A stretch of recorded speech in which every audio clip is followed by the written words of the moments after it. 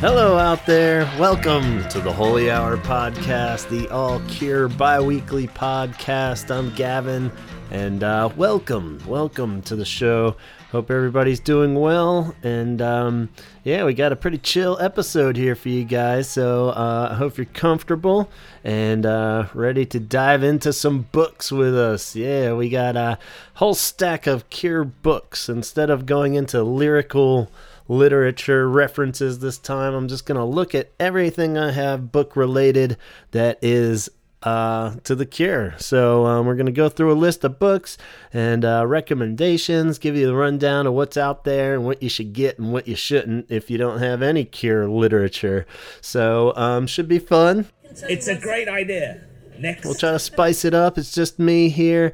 I do apologize to Chaz in particular. We had been talking about recording this episode forever, and I know he wanted to do it with me, but the Mystery Caller episode is a tough one to edit. They're always tough when you got the fourth voice in there, and it's hard to sync up. So it's taking me a little longer to get that one edited.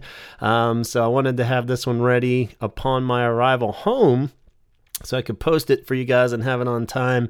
And so I'm just cranking this one out on my own. And apologies to Chaz, but hopefully we'll get his 2 cents online for any books that I might overlook or he has thoughts on. But the reason why I'm going to be throwing this up real quick, I've lucked out. I'm going to Austin City Limits, and this will post the day I get back, hopefully. And hopefully we'll get back. And I'll tell you the whole rundown of how I lucked into this chance. As you heard from our Summer Festivals episode, I did not have any plans to go to any festival shows this year due to money and time and location, I guess would be the other one. But I lucked into it. I'll give you the full scoop on that episode as it comes up. But feeling very very fortunate and loved because of my loving and caring wife. She hooked me up with a ticket to Austin City Limits Weekend 2. But more on that later. So, lots of circumstances of why we're doing the book episode. I know it can be kind of boring, a dude just sitting here talking about books. It doesn't work. No. So I'm going to try to keep it, high energy, real action-packed. I've just drank a whole pot of coffee, so I'll try not to doze off in the middle and keep this fun for you guys as well. But before we even start the books, we got a cool email last week from a newer listener, and we were supposed to talk it over with the guys during the Mystery Caller episode that's coming up too, but somehow, even though we talked for 3 hours in that episode, we still ran out of time.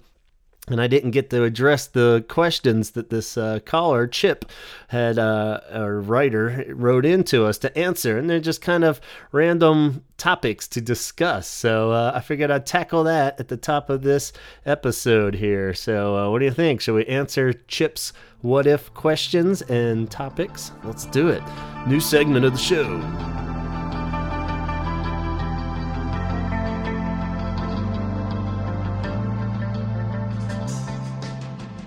All right, so Chip writes in, what if the Cure broke up in 1993 after Wish? After the Wish tour, they just fade away, no dramatic announcements or hints of ever getting back together. Robert has a great solo career for a little while, maybe some B-sides are released, some greatest hits collections, and then 20 years later, they reunite for the Rock and Roll Hall of Fame. Dun dun.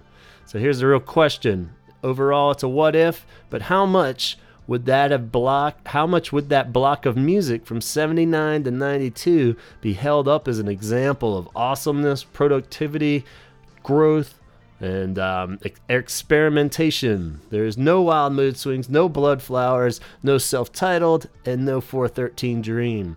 Perhaps some of those songs appear on Robert's solo album, so think of it that way. Okay. So, a lot to take in here, and like we said, it's a what if. Right off the bat, I have to say that Donald would be definitely in favor of this scenario happening. The band stops after Wish. But if we really dive into the what if, let's see. First off, I guess you mentioned that they reunite for the Rock and Roll Hall of Fame. That would have made that way more epic. It was still pretty fucking epic, but that would have made it like mega epic. But I still can never really see Robert doing something like that, you know? Like, almost seems like it would be way too much hype and too contrived.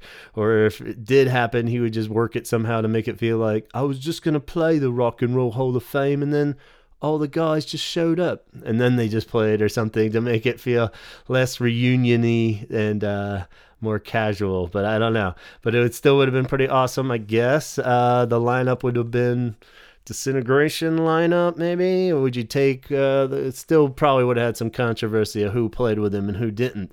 So we'll save that for another what if scenario. But let's get down to the thick of the what if, and just if they had stopped after Wish. And you know, I think obviously it would have made that golden era of albums shine a little bit more than they already do, meaning about like Head on the Door through, you know, Wish, and then the early stuff, you know, those first 4 albums or so even would really stand out as like untouchable classic albums and really would magnify their legacy more, I think, and people would consider them an untouchable, flawless band from start to finish pretty much at that point. So yeah, it would. But then there would have been those never-ending, nagging debates of, oh man, if only they had continued, you know, like they do with every band that ended probably a little before their time, you know. Everyone said, man, if they just made one more album after Wish, that would have been the ultimate one. It's such a shame that they finished when they did, and that would be more annoying even, I think, than however you feel about From Wild Mood Swings Up. I think it was better to have those.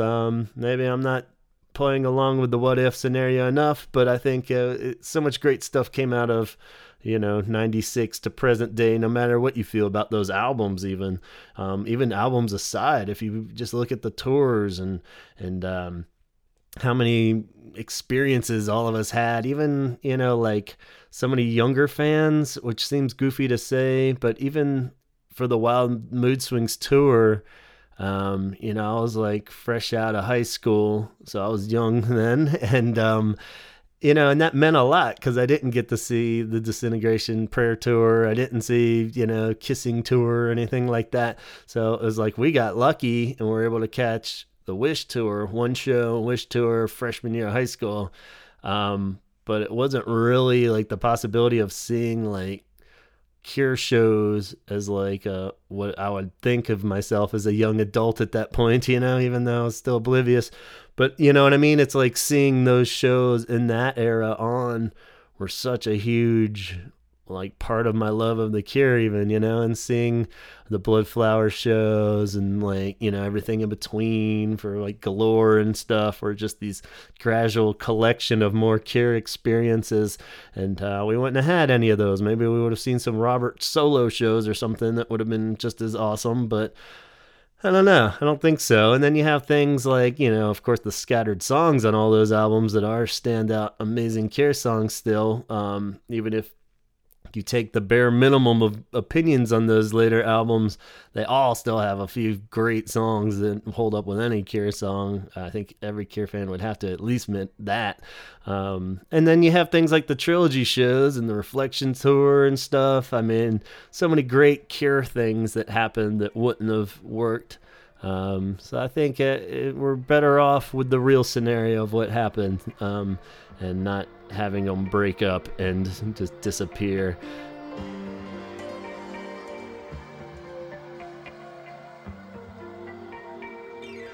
I don't know if this totally fits, but I feel like if they had stopped in 93, they probably would have been cited as a bigger influence to modern music.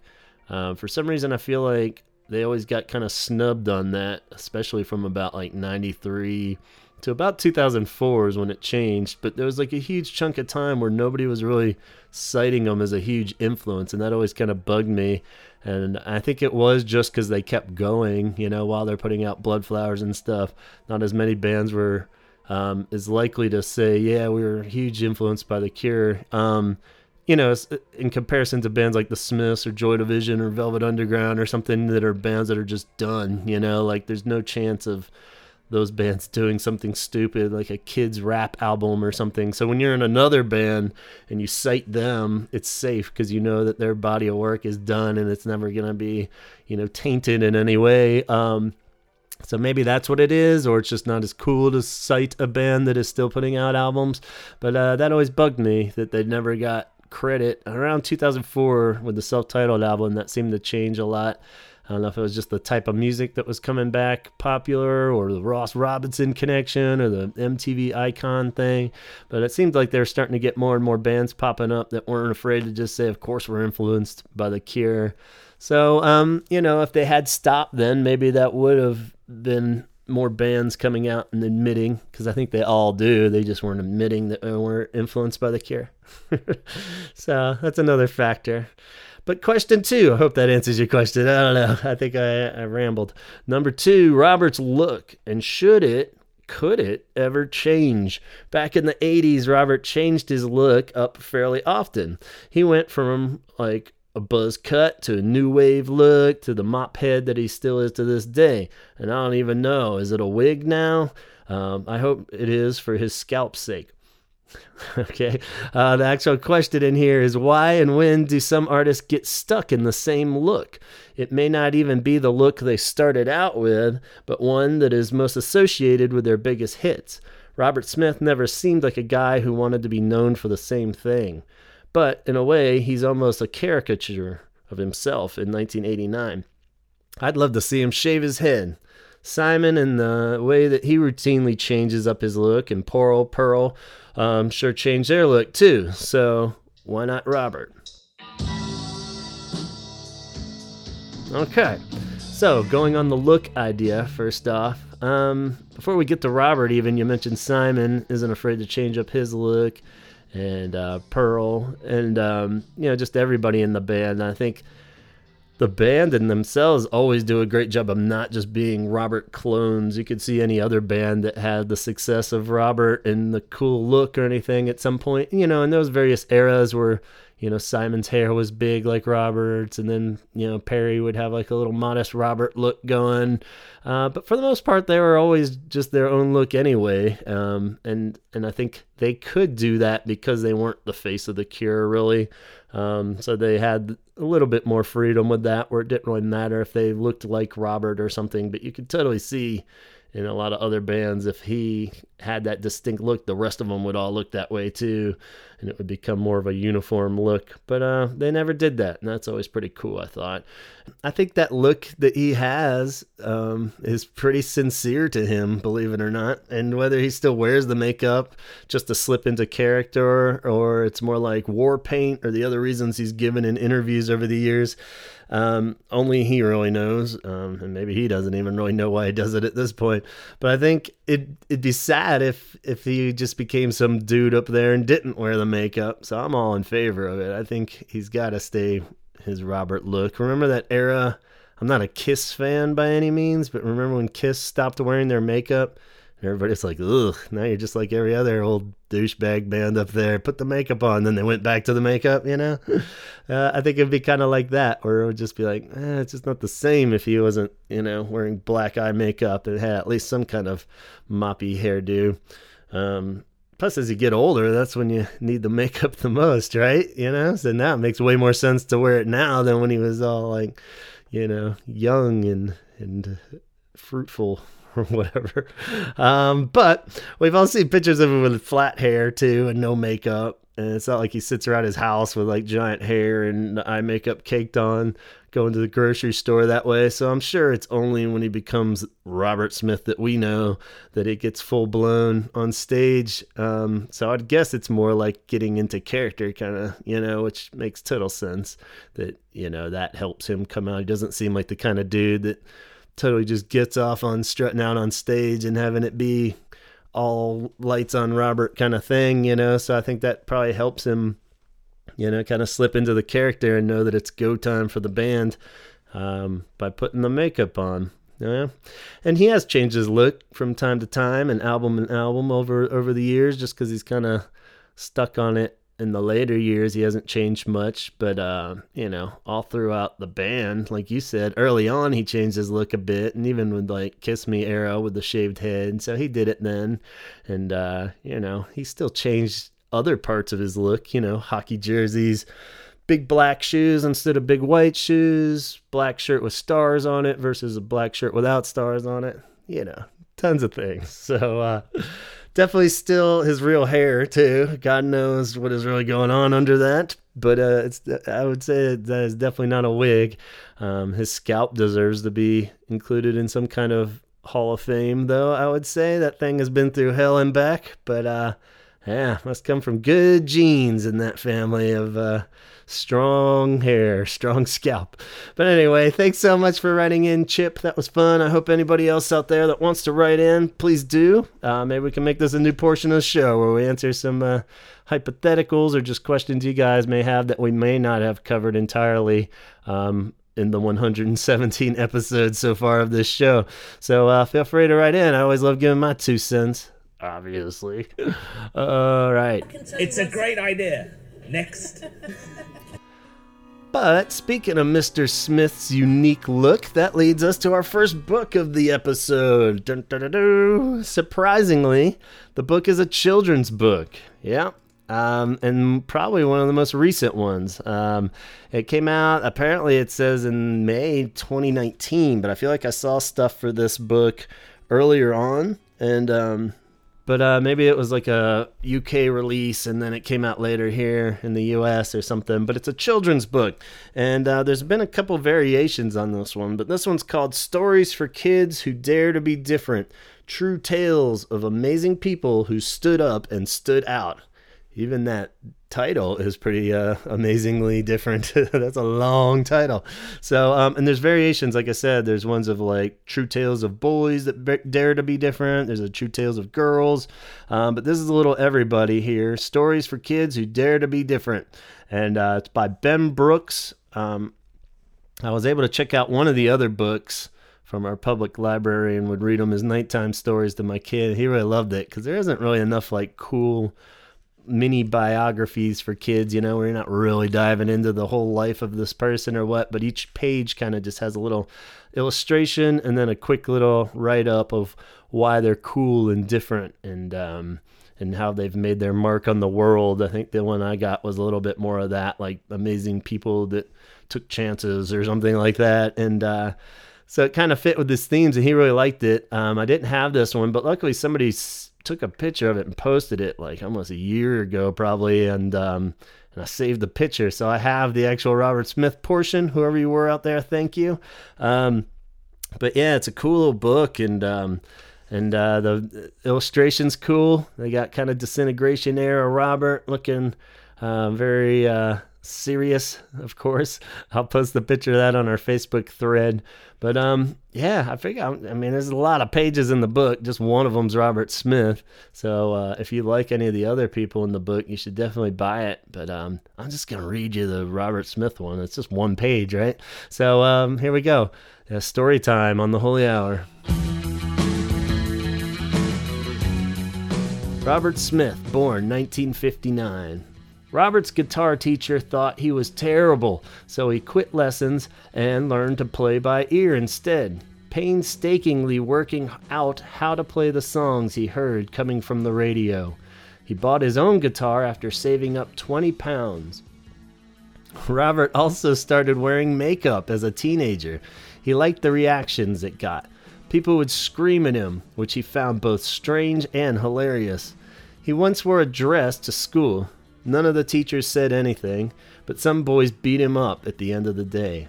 He didn't find that so funny, but he wouldn't stop being himself. It was at school that he formed a band called The Cure with 4 of his friends. They played their first show together in front of their classmates when they were 13. The band was searching for a singer but couldn't find one, so Robert agreed to do it, even though he hated the sound of his own voice. He wore smeared red lipstick and black eye makeup all around his eyes, and hairsprayed his hair into a giant bird's nest. The Cure wrote songs for when you wanted to bounce around the room smiling, and they wrote songs for when you wanted to be alone, hiding under a blanket. They wrote songs for kids who felt like they didn't fit in.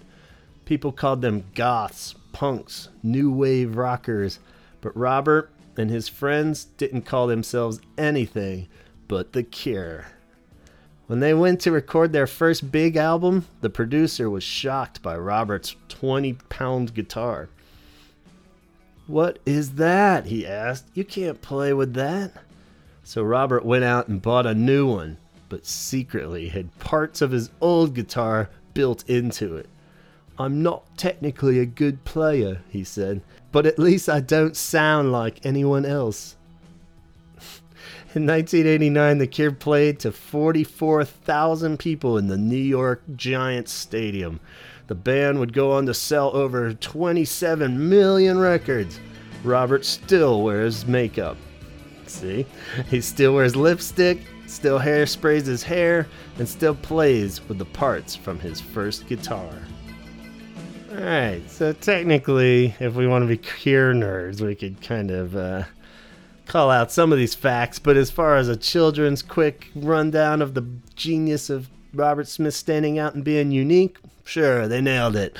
So, pretty cool. And I highly recommend anybody that has little ones out there, make a story time before bed a lot more fun reading about Robert Smith and explaining to your youngsters why he is a genius and not afraid to do what he wants to do. Okay, moving on. We're gonna, not that comics are for children by any means, but we're sticking to the illustrative mode. We're gonna go to those Cure comics. There's 2 of them. We talked about them in episode 16, which we've referenced another time recently. But yeah, so there's 2 Cure comics that came out back in the early 90s, and I don't know if there's been new ones since or what, but they're pretty funny, and you can find them. Speaking of which, that Stories for Kids you can find online. I'm going to try to tell you where. I know there's cooler places to buy used books, but just for the ease of punching it in real quick on Amazon, you can get a new one for about $10, used $6.30, I think was the lowest I saw. So anyway, the Cure comics you can also find out there. They go a little high for comics, $15, $13 on eBay. I didn't see them on Amazon or anything, but you can find them on eBay, pretty common. So there's 2 of them. The first one is one that came out in July 91. It's Rock and Roll Comics is the company that puts it out, or the name of the actual comic, I guess. And they have other ones of like Guns N' Roses and Metallica, New Kids on the Block, The Doors. So all your favorite bands. They're black and white illustrations, even though the cover's in color. And the cover's probably the best illustration on it. But there's some good ones. Some of the illustrations are better than others. They usually, you could kind of take, like they just looked at it like 10 Imaginary Years, one of the other books we'll mention here shortly, and drew that picture as a reference. So a lot of them are kind of out of context if you know when that picture was taken. But that's getting a little Cure nerdy, right? So anyway, it's black and white. It's pretty funny because it just goes through their biography story, but it's under the premise that he's on an airplane and a book falls out of the overhead and schwacks him on his head, and his spirit leaves his body, and the Grim Reaper, who has a Bart Simpson head for some reason, tells him it's time to go, but let's look at your life first, kind of thing. So they walk through the whole history of the Cure that way. And, you know, it's fairly accurate for such a goofy comic kind of thing. It was the first time that I remember reading about the Lowell pissing on Billy Idol's boot incident. And I was like, no way is that true. But sure enough, came up in Lowell's autobiography memoir that we'll also talk about later. So there you go. Yeah, it's pretty cool. It goes all the way up to Disintegration. You know, it's fun, kind of funny. So if you're a comic collector in particular, definitely should get it. If you just want to collect Cure stuff, I'd recommend it too. That's the better of the 2. The next one, Music Comics, is as bad as the name. Music Comics number 4 is the second one. And this one you can get for about $13, which is technically not worth it at all unless you're really trying to just, you know, have it for your collection. But Music Comics number 4, I guess the cover looks pretty good still too, but they're kind of just like portrait illustrations on the inside.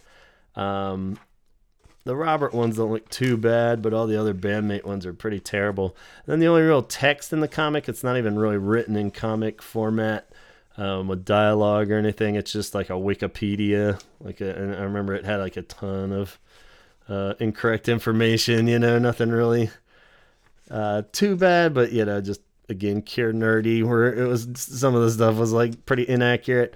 Lowell in particular, they had a real bad time trying to draw him. He looks horrific in pretty much all these pictures, and so it's pretty bad because the actual text is awful and the illustrations aren't great. So can't even sure. Halfway through, it just jumps to Pearl Jam. It's like split with a Pearl Jam one. But even in the middle of Pearl Jam's illustrations, there's another one of like The Cure for whatever reason. So like Kurt Cobain, I guess because they're talking about Seattle grunge rock or something, or maybe it goes into some Nirvana for the second half too. But pretty bad. So it's not even a full Cure comic. It's mashed up. So don't recommend that one unless you really want to have it for the collection. Alright, gang, guys, let's get this rolling now with some actual books. This is the first of a few biographies that were written. I think there's a couple out there that I don't have, but this is the first one. I'm kind of just going in no particular order. It's just the way they're stacked here on my table. But the first one is The Cure. No, it's actually called Robert Smith, The Cure and Wishful Thinking. What kind of fucking tagline is that? Pretty terrible name. They make it look like Robert Smith wrote it. I guess that's what they're going for. On the top, it's Robert Smith real big. Then it says under it, The Cure and Wishful Thinking. And it has like a picture of him from about 2004 era. And it's written by Richard Carmen. Old Dick Carmen. Yep. And it's not great. This is a pretty mediocre one. It goes a little later than most of them. I think this one goes up to about 2004, so that's good. It skims a lot. It kind of reads like a long magazine article where the author was commissioned to just do it and not a Cure fan by any means. It came out in 2005. You could usually find it on Amazon for about $29. But a lot of these, they fluctuate too. Like time of doing this time is like going for like $100 online, and definitely don't buy it for $100. Even 30 stretching it. It skims a lot. It's not good and not a good go-to reference by any means. I use it sometimes, especially with those earlier albums, when I would check all the better sources and then just see if for some reason something popped up in this one that wasn't in the others. So it kind of supplements well, but it's got a few photos in the middle. And it's pretty thorough. It's let's see how many pages this thing is, like about 230 pages or so. But it gets a little like each section's just kind of all the stuff you've heard before, or it's taken from the other books. So if you stumble across it cheap, grab it. It's unofficial, unauthorized, of course, and doesn't look too fancy. So it might be a little harder to get now. Even looking at the one here, I have it's like pounds on it, so I don't even know. I must have just lucked out and got it used online somewhere. So there you go. Robert Smith, The Cure, Wishful Thinking. And maybe that's what he was doing when he was writing it. Wishful thinking. Moving on. Alright, so moving on. Might as well jump to pretty much the only real bio that's out there as far as like a thick, good book where the person puts enough personal passion into the writing that you could tell that he's at least interested in the Cure and researched the Cure. Hard to tell. I think it really covered it a lot. I really like this book. A lot of people kind of would bash it for whatever reasons online, but it's called Never Enough, The Story of the Cure by Jeff Apter. And it was kind of my go-to for reference stuff when we're doing the album stuff, because it does have all the little funny stories of them while they were recording in the studios and stuff, and enough good gritty scoop that you wouldn't just catch with like a online article or anything like that. So it is really written like the best, like an actual Cure biography. If anybody wants to just read their history, I recommend it. It's not perfect by any means. There's definitely, I don't really recall any huge errors or anything that I spotted, but a few little things that were just kind of like, all right. But it's a little dry, like most biographies are, unless they're getting overly into it. But as far as that kind of thing goes, it's really enjoyable read, and can fill in your Cure timeline with all the scoop that you really need to know. And it goes up to the self-titled album. Came out in, let's see, when did this come out? Must have been about 2005 too. But yeah, 2005. Real book, real publisher, everything. So doesn't have quite the self-published feel that other one does.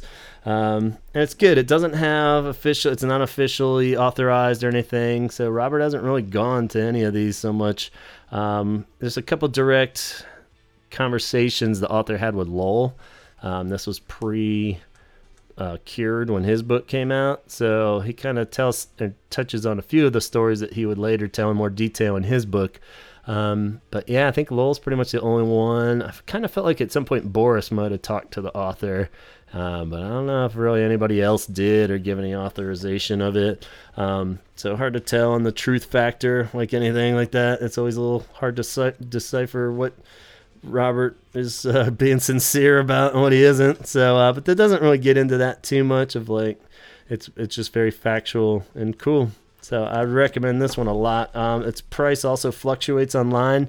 I got it for like about $20, $25. Used for a while there. It was kind of going absurdly high, but I think now you can find it fairly cheap online, and is worth it. This one is actually a good reference and an enjoyable read enough. I still wish somebody would do a slightly better one. I feel like it could definitely be taken up a notch where somebody really dives in more, maybe even talks to Robert. It doesn't have to be his thing where he's co-writing it or anything, but maybe just get a little bit more in depth with it and not just kind of rehashing stuff that we've heard from every other book that's been written.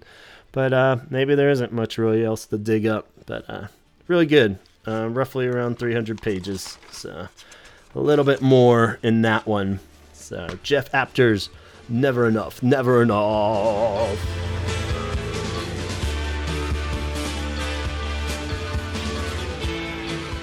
All right, since we brought up Lowell's book, we might as well cover that one now. Cured, The Tale of Two Imaginary Boys, a memoir by Lowell Tolhurst, co-founder of The Cure. And we did a whole episode on this book when it was out, and everybody was talking about it. Lowell's done a whole bunch of signings for at least a year or so. It came out in 2016, and he really toured around for it, and is still doing some press stuff for it. And now that's been out, 3 years, I guess. You can find it cheaper online, but I recommend getting a good one. It's an essential for Cure fans, I think. It's in paperback now too. Did really good, I think. And it was cool because it really dives in to the real deal, because he, like it says, the co-founder of The Cure, like Lowell or wherever you stand on him. This is great because it's really the personal stories, especially of like him and Robert growing up and the friendship there and the real stories on the inside of the band. So, and I'll probably talk about it more in this, but like any person that reads a lot of music stuff, it's probably fairly obvious the difference between like biographies and autobiographies or memoirs, and how they're both great in their own way. Like Never Enough is great because it does tell the stories of them getting shit-faced while, drinking the billion bottles of wine and Kiss Me era and stuff like that, and really paints the picture of the story from the outside looking in.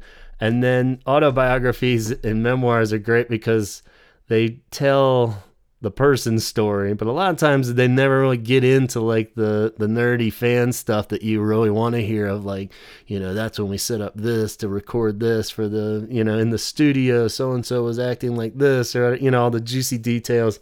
They're kind of like, yeah, Disintegration was fun to make. It wasn't that big of a deal while we were recording it. And they'll brush over it, but you get all the other personal stuff, and And this one, he does a good job of like, keeping the interest level in there outside of the music, even with funny little anecdotes from stuff on tour. And so it is really good. It's written really a fun, easy read, where you can kind of just picture everything he's saying. Maybe it's because all these images are so burned into our heads as Cure fans, but you really can just picture the whole book with the characters, as it's happening. It really does play out in your head like a movie while you're reading it, and that's pretty cool. It really focuses on the early stuff, of course. I think about half, if not more, of the book is all pre, up to, the top, I think, for sure.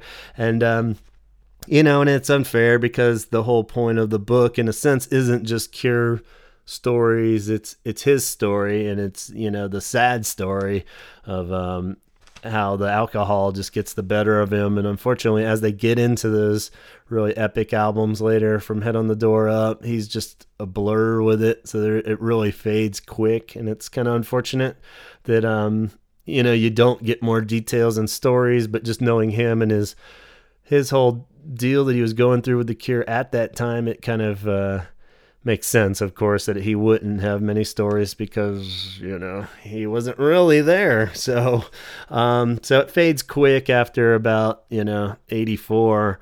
But then there's the whole redemption side that you're not going to read anywhere else. And it's great to read it from him, of how he, the court stuff even gets brushed over a bit, from other stuff I've read, where, he definitely apologetic towards it and all, but then, it gets complicated. And his redemption tale there of not only sobering up, but, reuniting his friendships with Robert and the other bandmates, as far as we can tell anyway. And so it has a happy ending, not to spoil it or anything, but it's good that they all get back on the same page, and who knows? And he seems well, and that's the bottom line. So it's a really good book, quick, easy read. Like I said, pretty much an essential for all Cure fans out there that really want to know those stories and paint the whole picture. So definitely recommend it.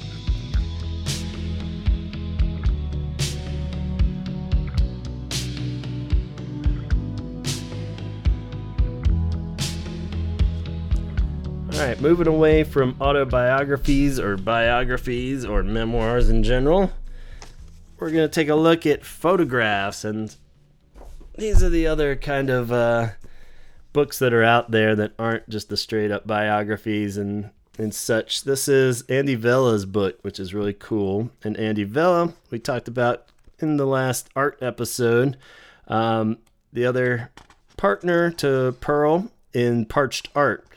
And from what I can assume, he's more the photographer side of it, and Pearl does the art. So when they work together, it's working that way. So this book is a book of photographs, very little text, pretty much no text, a few little captions here and there. But basically, it's all of Andy Vella's photographs from mostly like recording sessions, but even video shoots. Most of them are just like the video shoots and pictures that we've seen a billion times, but then little variations on the pictures we've seen a billion times. So that was really cool.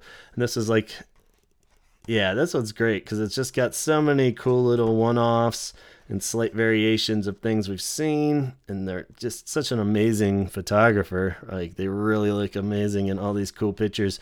Great little coffee table book if you want to put it out, and let your friends thumb through it. It's very cool. This came out in 2014 and has a foreword by Robert Smith in it that's very nice, and covers a good chunk of their history, kind of matching up with when they were doing the cover art and such. Starts in like 83, 85, most of the video shoots through Kiss Me and Disintegration. Takes a little break after like Wish, so along with like Pearl not being in the band. Then he comes back around like 2004 for a few, and 2008 again with Pearl. And so lots of cool live shots even by the end. But yeah, just tons and tons of great pictures. And I think you can get this one fairly cheap now. Well, it's going a little high. 36 on Amazon used, 50 new. And it's not a giant coffee table size book, but about 12 inches maybe. Nice hardcover. You pretty much have to get the hardcover. I don't even know if they make a soft cover version of it, but very cool. And I highly recommend that one as far as cool photography books on the Cure. Andy Vella, Obscure, it's called.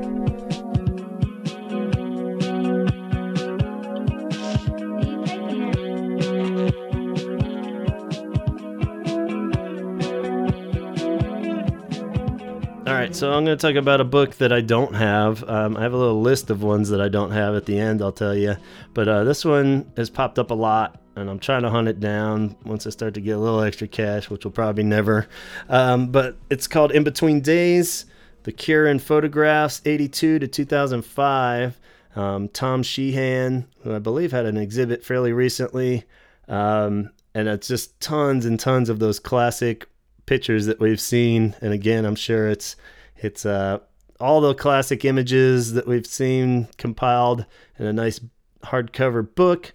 But at the same time, I'm sure there's variations on the ones that were taken that are not really ones you see every day.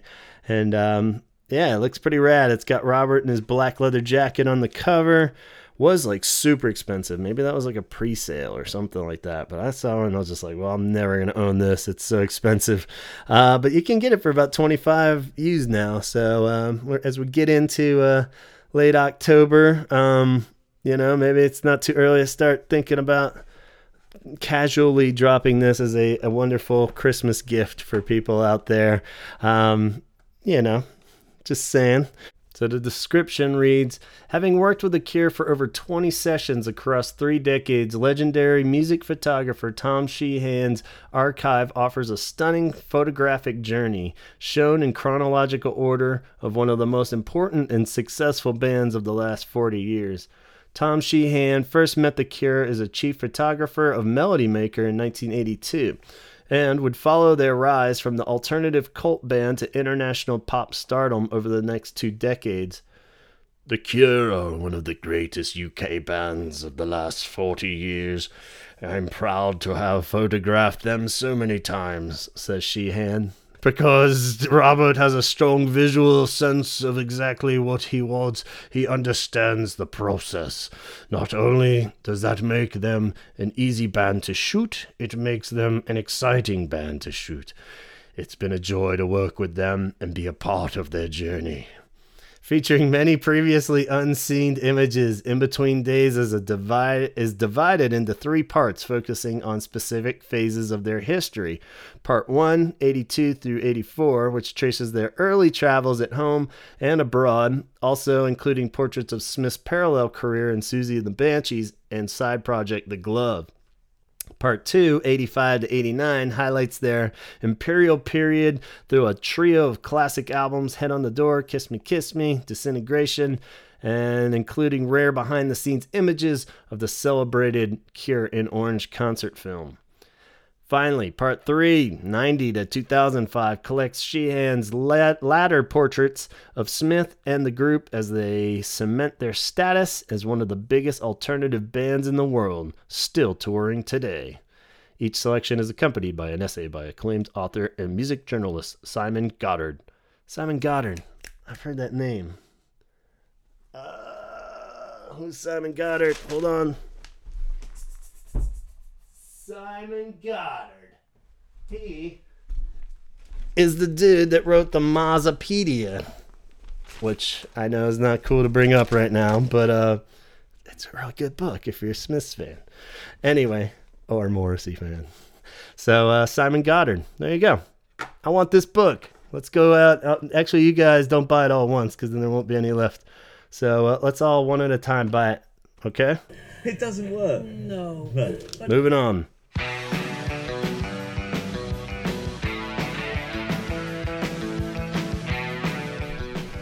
All right, let's see. This one doesn't have any well, it does have a few pictures in it.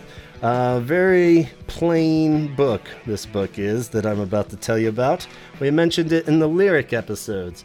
It is called Song Words, 1978 to 1989. The Cure's Song Words. It's a little white book. Has a face that was used, like love song images, I believe. Has some kind of connection to, I guess they're different. So maybe it's not quite as love song arty as I thought, but I love this book.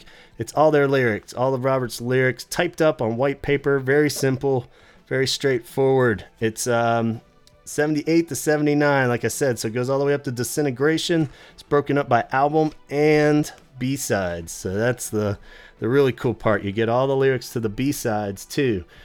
And it's pretty rad because a lot of those early ones didn't have the lyrics on the inside, and this puts it all out there. He used it before Unplugged. I referenced that in the other one. Remember on Play Out right before? I think he's looking at the lyrics for Blood, the blood, and refreshing himself. So even Robert has to look back at his lyrics sometimes. That was nice to know that he's human and actually does have to refresh his own memory of his own lyrics. It needs an update. I would love like an updated version of this that goes all the way to modern day with the new album on it. Maybe even before the new album comes out. Whoa, wouldn't that be rad? Anyway, it was great. It was one of my favorite childhood Cure memories is when I saw some kind of ad in the back of a Spin or one of those kind of magazines, and it was like I ordered it pretty blindly, even though it's called Song Words. Maybe I was just an idiot and didn't realize what it was. But yeah, some kind of Cure book. I didn't really know, and I got it in the mail, ripped it open, and my heart exploded. I was just like, yes, I finally can figure out what the hell he's saying for a few hours after this. And yeah, so it's pretty cool. I mean, I guess since the internet has come around, that whole thing kind of ruins it, but it's funner to have them in a book. Let's be honest, right? Kids, fuck the internet, get the book. All right, you can find this one, let's see, on eBay. It wasn't on Amazon at the moment, but you can get about $15-20. So saw a few people selling theirs on eBay, so check it out. Song Words 78-89. Not a giant book, but just a normal, modest-sized, white-covered book.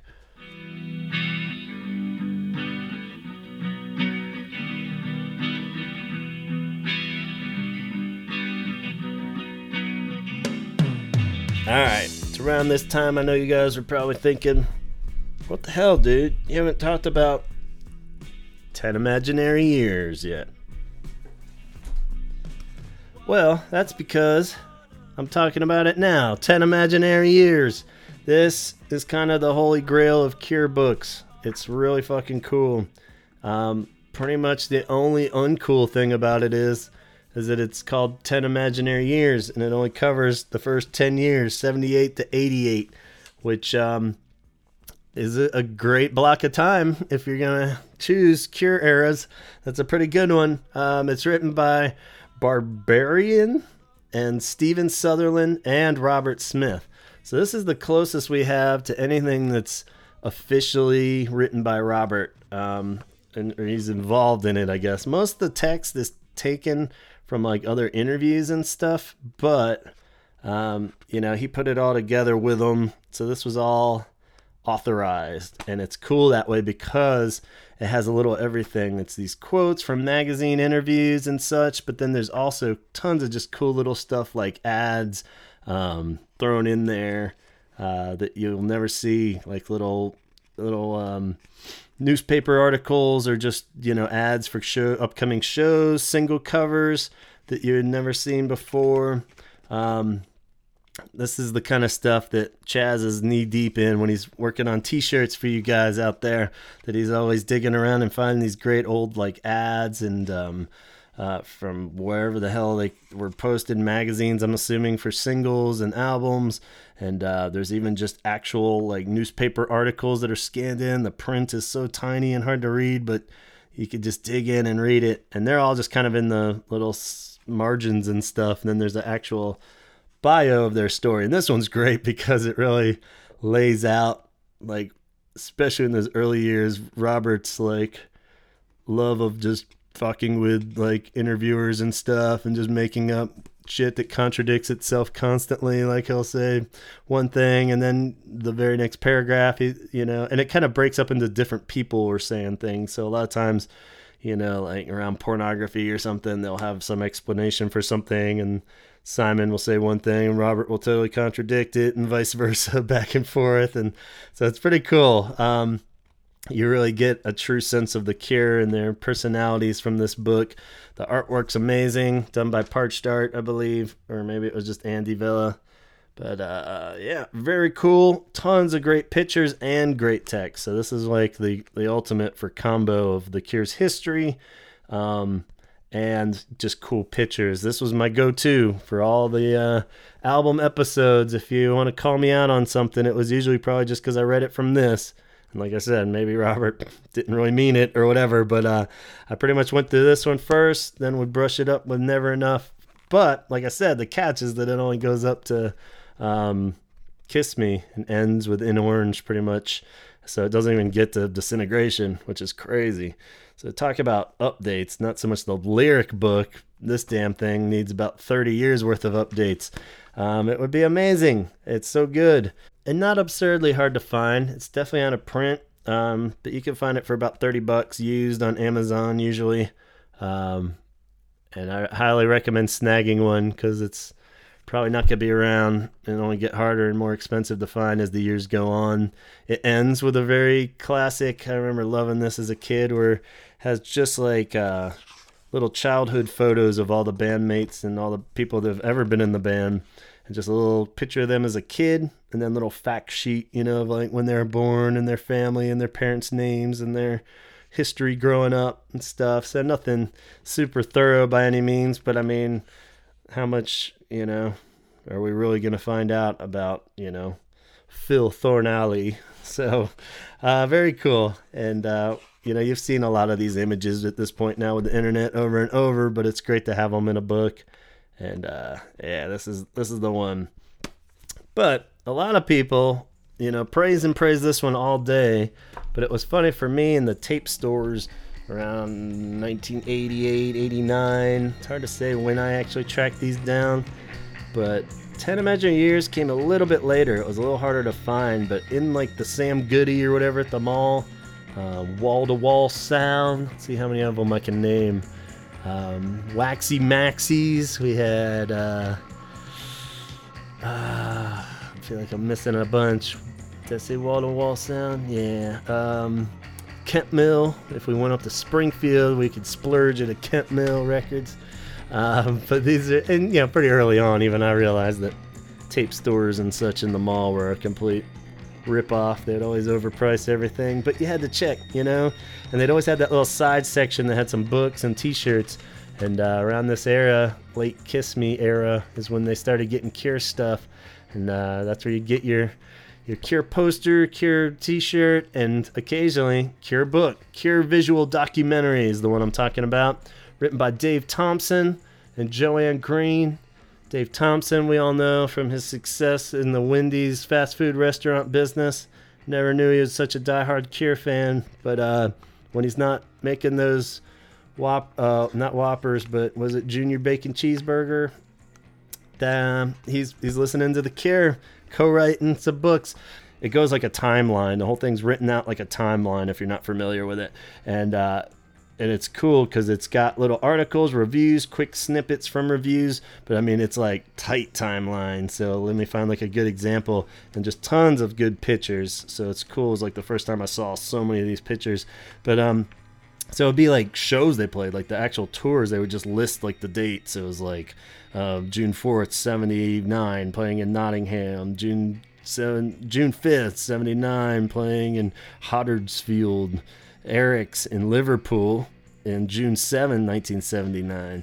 So there you go. The infamous Eric's. They played that in 79.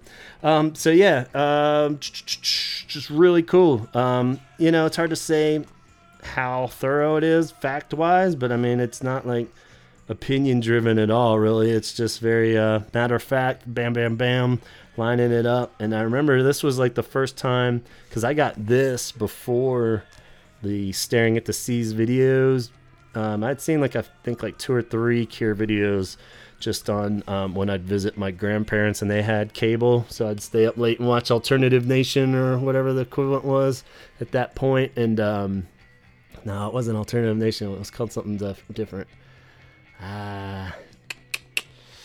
Oh well, not important. Not even 120 minutes was around yet, I think. Maybe it was, but I didn't see that. But I'd just seen like a couple videos, but then I would see the images from this, which made watching the videos that much more awesome because I was like kind of familiar with like, oh, that's the video with the cat suit. Well, of course, it was Love Cats, but you know, I hadn't really seen the whole thing, but it looked like a blast. So yeah, very cool. It has a great discography in the back too, or at the time it was great.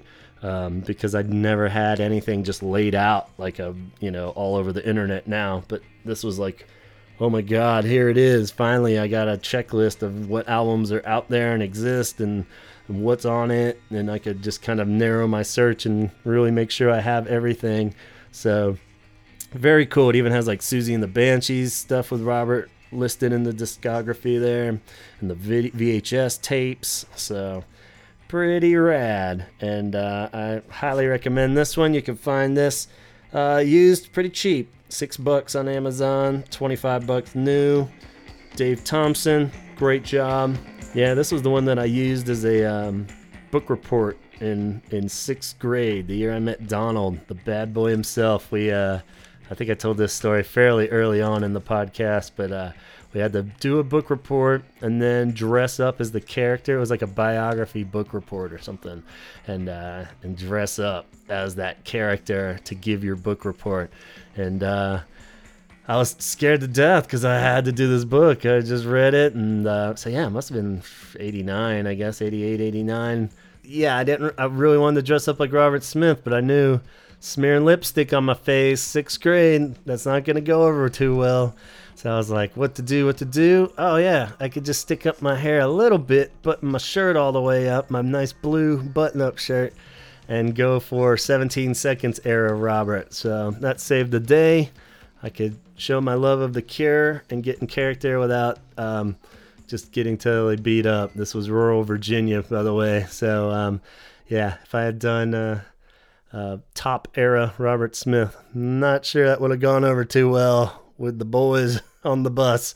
So yeah, that was cool. Donald, he'd read Bruce Springsteen's biography, he claimed, and he was Bruce Springsteen and brought down the house with his you had to go through the facts of the biography, and they said, well, where are you born? Born in the USA. That Donald, always getting the laughs.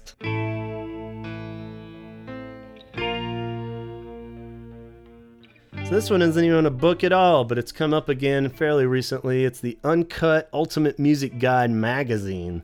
So they put out these fancy magazines occasionally, these uncut ones, or the Ultimate Music Guide ones. And I got this one about 2013-ish, and it recently got kind of revised and put out some new stuff that I think goes all the way up to modern times. I remember seeing online recently, a lot of people were debating, like, should I buy this thing? Especially because you had to order it from England usually or somewhere, and they were just like expensive as hell, especially for a magazine. It's just hard to justify that. But I gotta admit, this magazine is awesome. It is so good. I was just a couple years into having my kid at the time, and my wife went out doing something. I think she ran by like a Barnes & Nobles or something and just saw it and bought it on a whim for me. And I initially was like, oh, sweet, cool. And not even really catching how cool it was. I was like, yeah, another Cure magazine, great. What are they possibly going to say in here that I haven't read before? But it's really rad, and I think it's rad because of this reason. It's usually broken up into albums, and most of it was 2 articles. The first one is like a review of when the album came out. So like, it'd be like Pornography, 82, and is it 82? Yeah, 82. And it was the review of it from the time, and then it's followed by like a looking back review of it now, or at least something from like when the reissue came out probably. So it's kind of cool just to see in certain examples of like when it totally got trashed by the review when it came out, and now they're like, oh, the most epic, wonderful masterpiece ever, and that kind of thing. So it's really thorough, and has a great discography in that too. And the section in the back, it goes through all like Robert Smith collaboration singles and just one-off things that if some of those have slipped through the cracks, it's a great way to be like, oh shit, what was this song he did with somebody, and you can track that down. And look for it a little more specific. So yeah, and I use this one actually a lot when I was referencing the episodes too. Pretty much anything Wild Mood Swings up, there isn't as much press on from those actual books anyway. So pretty cool. I definitely recommend it. Just seeing that contrast of old and new reviews, and it may seem like just like a dumb magazine, but it's a good one to have in your collection. And I think you can get like them used even like $10-$20 now. So I think the prices have calmed down a little bit since that revised one even came out. But maybe you can find the old one even cheaper. I can't imagine there'd be anything that amazing that was added to the revised one, but might as well try to get that one that has a little bit more in it. So yeah, magazine, uncut, Ultimate Music Guide by various authors.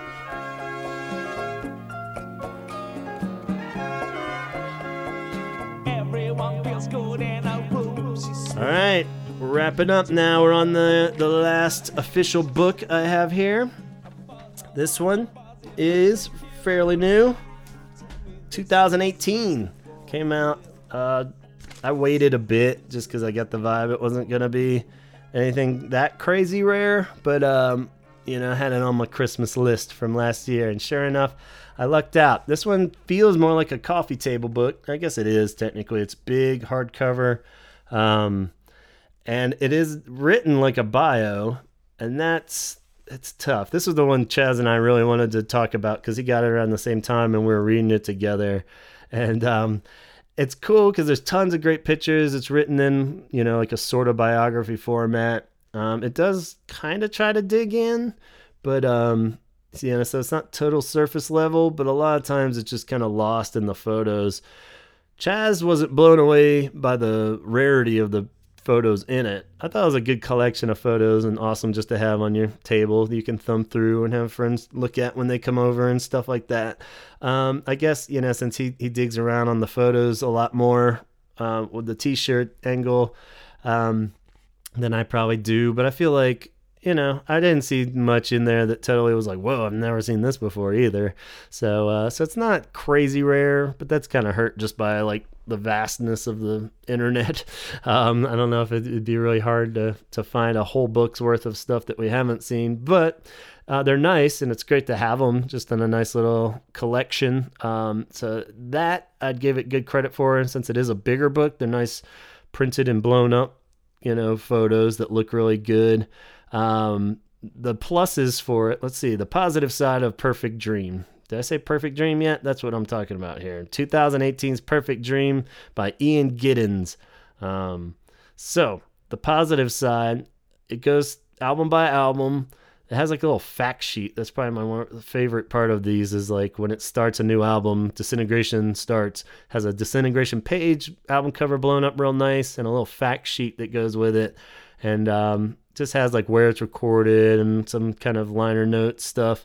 And it also has throughout the book, another plus is I don't know if they're on the fact sheet or not, but the literary references, like the episode that Bella and I talked about way back when, and a lot of them were pulled exactly from what we were talking about. So I still have the feeling, since we put out that episode before this, that they listened to our episode and snagged it. So what the hell, man, Ian? But but yeah, it's cool that they're in there. I think there's a couple that we didn't touch on, where they tell you the book that Robert was referencing in his lyrics for that song or this song. So yeah, that kind of bleeds into negatives too. The actual text in the book is composed basically of summarizing Never Enough and Cured, Lowell's memoir. So I feel like as far as actual bio content, it's just get Never Enough and Cured, because this is just like summarizing what they say. and almost super annoying where he's trying to use as many 10-cent words as possible, you know? I'm always the first to just blame myself and be like, I'm just a dummy, but what is he trying to say here? And he's just swapping out like adjectives and trying to make it sound way more intellectual than it is. It's like, just fucking say the sentence, dude. It gets really annoying by the end, to me anyway. So if anybody else agrees, let me know, or maybe I am just losing my mind.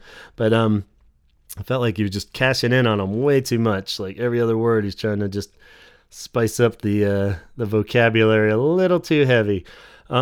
So yeah, it's good in the sense too that this one goes so recent. It even goes all the way to Torn Down and the Meltdown Festival and everything, which was a huge plus because there just isn't much, 413 stuff out there, strangely enough. But the negative again on that is that it's all real thin, like everything, that is from these later ones, like to the point where he's even citing Chain of Flowers, it's just like, we all saw that post too, but when you first glance at it, it's just like, oh shit, cool, he's talking about Torn Down, and it's just like nothing really, just acknowledging that it exists. I think there's a little picture of the album cover kind of thing. They threw it in at the last second probably, but it's cool because it goes through that. So it's hard to say. I think if you just want to have a nice coffee table book that has a little everything, then sure, go for it. It's not running too expensive, about $20 now used.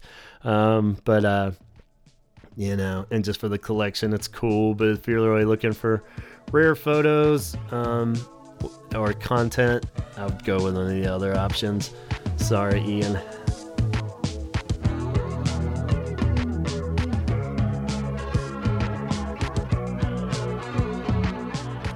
That pretty much wraps it up.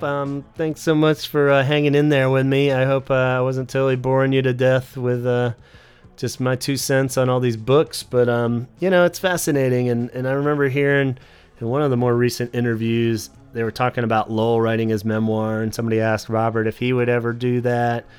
And he didn't flat out say no, I recall. But he did say that he would just want to do something different, like books are books with that, And he suggested that that's what the Tim Pope documentary kind of was like his take on a autobiography or telling the Cure story, and he would rather just do it in a different format than like him just rehashing all his memories of everything, which is a bit unfortunate because I think we would all love to read that, but I like the idea of putting a twist on it and doing it as a visual thing and a visual, now we know that that's being paused because he wants the new stuff to be part of it. So, we could put that in the probably never gonna fucking happen stack, but it's nice to ponder and wonder as they, calm down their run in a few years. Probably it might resurface again. Sounds like everything's where it needs to be as far as being recorded and just needs to be put together. But that'd be kind of cool, and it kind of goes back to the idea of what I was initially talking about with the autobiographies versus a biography, where if we got Robert's story from Robert's perspective, who knows, that might be like the craziest memoir autobiography we've ever read in a sense. I mean, I would love just to be in his head enough to read whatever his take on any situation is, but even in the very most recent interview, he put out something where he's talking about how everybody's got a different perspective of history, which is so true, and of course the only one he thinks is 100% true is his own. So I'm sure he's got a huge different take on everything. But like I was saying with autobiographies, it's not going to be so much about the nerdy Cure fan facts of, what they did while they were recording this or that album, it's probably just be more what was going through his head, and that could be cool in a totally different way. But, yeah, so I would love to read it, but it doesn't sound like it's going to happen anytime soon. So just a quick rundown of a few books I've seen online that I don't have. I know Chaz had a couple of these, so maybe he can let us know what he thinks. But the discography book is out there. It's called On the Record by Darren Butler. I think he said it goes up to Wish, maybe. Definitely not super recent or even mixed up. So anyway, discography book. It's just a really thorough book of a discography for the Cure that has everything in it.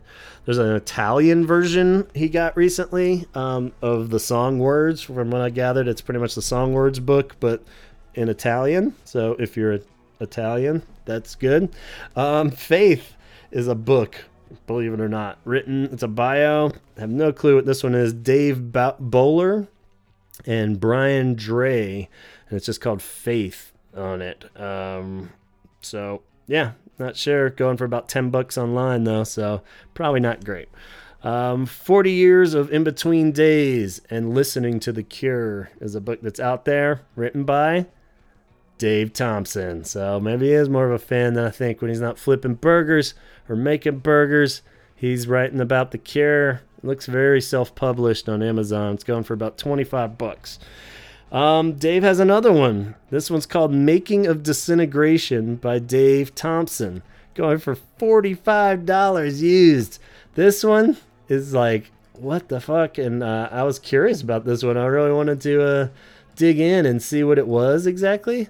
But there's a review of it that I want to read for you guys. It's pretty funny online. So it's The Making of Disintegration. That sounds rad, right? And then it looks like it's got a little puzzle piece on the cover. Looks like a CD booklet, and I think that's what it is. It says the review is a 1-star review. It's the only real detail on it. It says, waste of money. This is a total waste of money. It's just a booklet-sized discography. Don't let the title fool you. There are no insights at all about how our beloved album was recorded. Just a dumb biography, way incomplete and shallow. One interview. You can find plenty of that online on any Cure fan site. Nothing more. A lot of bucks for a 15-minute read. Blah. Damn. So I think it's probably safe to hold off on buying that one. Sorry, Dave. Must have been a slow week at the Wendy's. I do recommend Gorman Gas novels as far as actual books that Robert has been influenced by to write lyrics, as we talked about in the literature episode. You can get those pretty much like $3 used online. Charlotte Sometimes, of course, by Penelope Farmer.